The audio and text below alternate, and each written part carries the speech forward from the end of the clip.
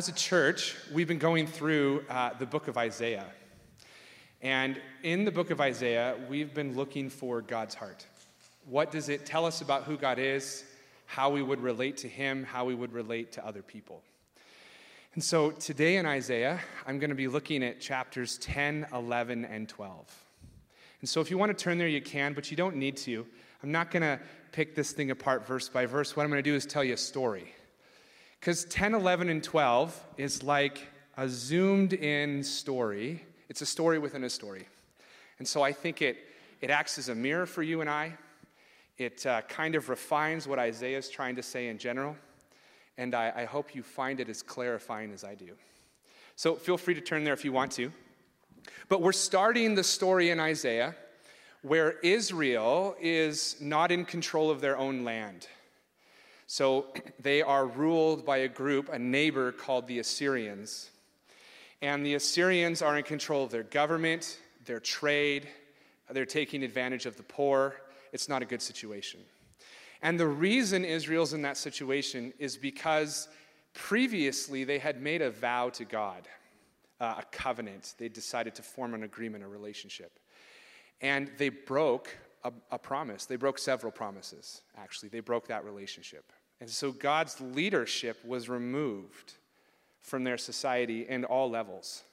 And as a consequence, in form of discipline, the Assyrians came in and started to run the show. So after a while, the Israelites were sad, remorseful, and started praying and seeking their God that he would come and rescue them. So this is where we find Israel in chapter 10. And what God does is rather interesting. Not only has he disciplined Israel for their disobedience, but he also judges the Assyrians. The Assyrians were particularly cruel people, and they abused and murdered and took advantage of the Israelites. And even though God allowed the Assyrians to rule their land and their politics, he did not like how cruel they were, and so he judged them, the Assyrians. God may have made a contract, a promise, a vow with the Israelites, but he was going to judge anybody that took advantage of their authority. And so what that tells us is something very interesting, I think, about God and about you and me. First of all, it tells us that God really cares about justice and mercy. Not just for who he likes, but for everybody. God cares about justice and mercy for everybody. And he delivers it fairly. Not just people he's made promises to, but to everybody. Secondly, I think that shows that you and I crave justice and mercy all the time. All the time. When you watch the news, you see injustice going on around the world. There's a tangible lack of mercy in certain parts of the corner on this world. And it's disheartening and it's discouraging. We look in our own systems and structures, and we have a lot to be thankful for in our democracy, but we know that's not perfect. And everyone doesn't receive the justice and mercy they need and deserve. So, for example, I was a juror on a trial where we were deciding whether a man was guilty of second-degree murder or manslaughter. He had killed his wife with a knife. And no one was arguing he didn't do it. Even the defense. The defense wasn't saying he didn't do it. The defense was saying we should show him mercy, give him a lesser sentence because of the reasons why. That he was maybe a little more justified in murdering his wife. And of course, the Crown wanted justice the whole way. Second-degree murder. Thinking, of course, the victim's family and the severity of the crime. In the end, after 8 weeks of evidence and 13 days of deliberation, we were a hung jury. We could not come to a decision. I learned later that a member of the deceased, the wife's family, was in the crowd when we delivered our verdict. She did not get justice that day because we were incapable of delivering it. We're not bad. We didn't fail as jurors. It's the longest running deliberation in BC history. We worked hard, it was painful, and people were crying by the end. But we were unable to come to a unanimous decision on what this gentleman was guilty of. And so there was no justice for the victim and lots of mercy for the accused. That didn't feel very fair. That was a hard day. You see, our system craves for justice and mercy. Our system seeks justice and mercy, but can't always deliver it. And we have a great judicial system. I was really impressed with everybody in it. And justice and mercy we crave personally. You know, I'm a parent of 2. I have 2 under 2. So my house is quite noisy. And I deal with justice and mercy every night when my daughter wakes up at 3 a.m. And I hear her on the monitor, and it's like, suck. I'm so tired. And in that moment, I'm not feeling a whole lot of mercy for my 2-year-old. And so I actually, honestly, I get quite angry. Because the first thing that comes into my heart and mind is, I'm tired. I'm going to probably get up with you at 5 a.m. You little twerp, you go back to sleep. I'm angry. And in that moment, all I'm thinking about is my justice as a parent. And I have to stop. And I have to pray. I have to ask God's Spirit to come and give me peace. Because I'm not capable of giving my daughter what she needs in that moment, left up to my own. Now, sometimes that looks like going into her room, picking her up, giving her a bottle, reading her a story, showing her lots of mercy, and then putting her down. Sometimes that looks like going in and reassuring her that she's allowed to be sad, she's allowed to be angry, but she needs to go back to sleep, and she needs to show her parents some mercy and go back to sleep. And I let her cry, and I've let her cry for an hour and a half. Because my daughter needs to show me mercy as much as I need to show her. But the difference is in that moment is when I stop and I pray, I'm not thinking about the justice I feel I deserve. I'm not using my authority as a parent to get what I want. I'm trying to serve my kid. And sometimes that looks like disciplining her, and sometimes that looks like loving her lavishly. But in any given moment, I struggle to know whether she deserves justice or mercy, especially at 3 a.m. when I'm super tired. So I just think justice and mercy weaves through every part of our life. We crave it. God really cares about it, and it has to be equitable. It has to be. And so my question to you is, what's your source? What's your source of justice and mercy? Question 1. When you've been done wrong, when someone's hurt you, when you've hurt other people, when someone takes advantage of your career at work, when your kids say something nasty to your face, whose justice and mercy are you thinking about in that moment? Where do you go to do what is right? God loves it. He cares about it deeply, and we crave it and we need it, but we need a source. So what's your source? So that's chapter 10. Chapter 11, God looks at Israel's situation and he says to them, you need a good leader. You need a good leader. So I'm going to provide you one that can give you all the justice and the mercy that you need. And so Israel goes through a long line of leaders that are terrible until they hit one named David. Now, David took a very humble, servant-hearted path to leadership. And when he got there, he cared about right and wrong. He looked after the poor. He protected their borders. He wasn't cruel to their neighbors. He was a very good and wise king. But at the height of his rule and reign, he used his power and his authority to get what he wanted. He saw another man's wife, and he slept with her. And in order to make her his own, he killed the husband. He had the husband killed. He commits adultery and murder. And what's interesting to me, what's insightful and humbling to me about Isaiah chapter 11 is that the best Israel had to offer wasn't enough. It wasn't enough. A man who was loved and loved the people the best they had to offer, with all the influence and sincerity and wisdom he possessed. In one moment, he served himself instead of his country,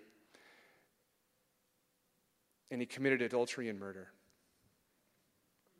You see, sometimes when we don't know our source, we go looking. And when we look into society, we're looking for leaders and politicians and organizations to bring the justice and mercy we long for and want to see in the world. I volunteer at a halfway house for guys who are finishing their parole, their sentencing.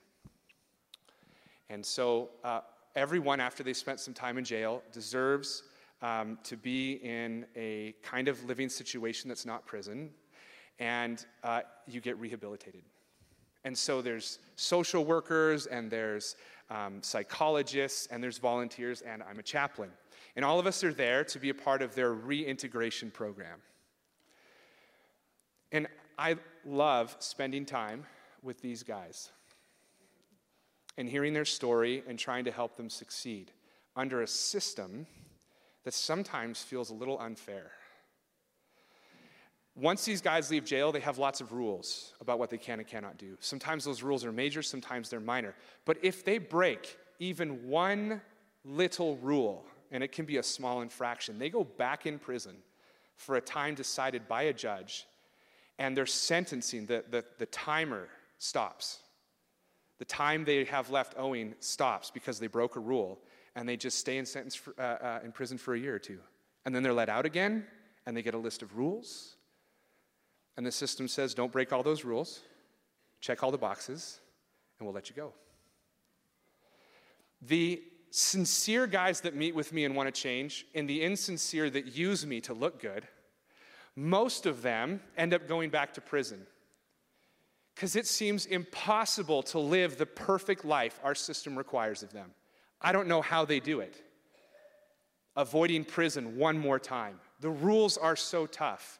You have to be so perfect as a former drug addict. You have to be so perfect to not break any rule.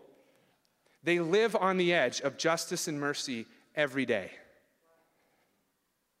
And if receiving justice and mercy is about being perfect, well, then we're all hooped. Because the guy at the top who has the power and the ability ends up serving himself. And the guy at the bottom who's been subjugated for years can't ever be good enough. Where's the mercy in that? Where's the justice for the dead wife? Where's the mercy for the drug addict? We have a wonderful system, and we live in a wonderful country, and it doesn't always deliver. So I'm asking you, what's your source? And if you turn to yourself, or you turn to politicians, or philosophers, or democracy, I think we have to admit we're disappointed. We do well, but we can't quite meet everyone's needs. And then sometimes it feels like we can never do enough. That even our best, with the best intentions, don't have enough power and authority to overcome the obstacles in front of justice and mercy. So who possesses enough selflessness and humility as a leader with power and authority to serve others and not themselves? But who likewise at the same time has enough power to overcome the barriers that people face? I haven't seen that in me, certainly not as a parent. I haven't seen that in society, and we have some of the best systems and leaders to offer this world. Canada does. And so what our friends have done today through baptism is they've admitted one thing. They're not the source of justice and mercy. They're not. They've looked at their lives and they said, I've been hurt and I have hurt others and I've gotten away with things I shouldn't have and I'm still owed some forgiveness and I can't deliver on that. And they're also admitting that they've looked outside of themselves at a broken world full of good people who work hard in broken systems and said, shoot, can't find it there. And so Israel was promised a king, and so are you and I. And like Israel was waiting for David, they were actually waiting for a man named Jesus. So as Christians, Jesus, the Son of God, came down to earth, and he lived a life we should live, full of love, selflessly serving others. He died a death we deserve. He was committed, he was charged with crimes he didn't commit, and then he was executed for them. And the point he was trying to make is that if you want justice and mercy on this earth, it is not found in any one man or any one system, but in a God-man. And he went so far to make that point by building a religion, building a movement, and then killing off the leader. Who does that? Who speaks about kingdom and love and authority and performs miracles and serves the least and the lovely and confronts those who are in positions of power and then lets himself be executed? Because he's making the point that authority has to serve in love. Authority can't serve itself, but it has to be strong enough to make sure love wins. That's what Jesus did in his life, death, and resurrection. And the people who watched him die were scattered. And there was many people who watched him die, and then many people who saw him alive after and had hope. And so what our friends have showed today through baptism is that when they go underwater, they participate, they say yes, that Christ's death was enough to satisfy the need for justice. And when they were washed clean by the water, they came out and said, by faith, I'm living a new life. Because Jesus lived that life. I can't live that perfectly as a parent. The guys at the halfway house can never meet all the rules that are expected of them.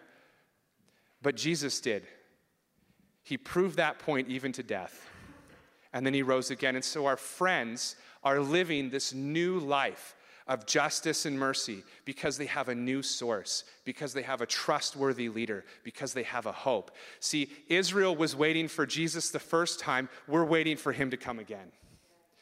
We believe Jesus is going to come back and reign and rule on this earth in perfect love and perfect authority.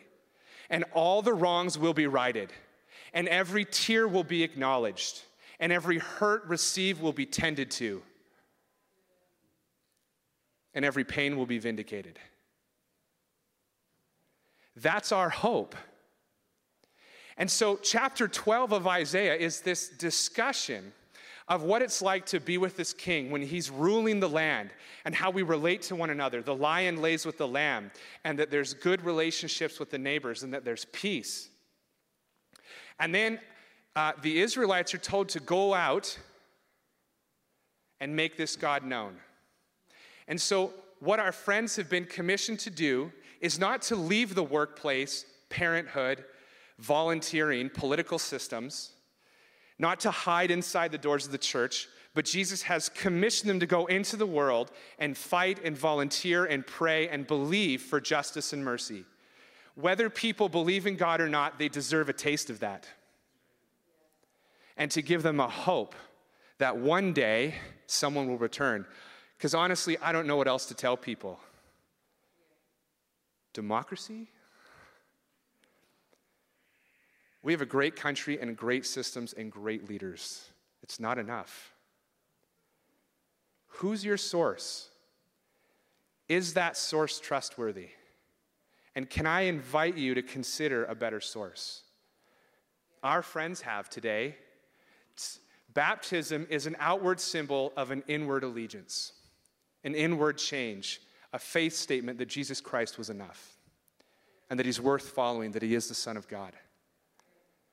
Can I invite you to consider a better source of justice and mercy?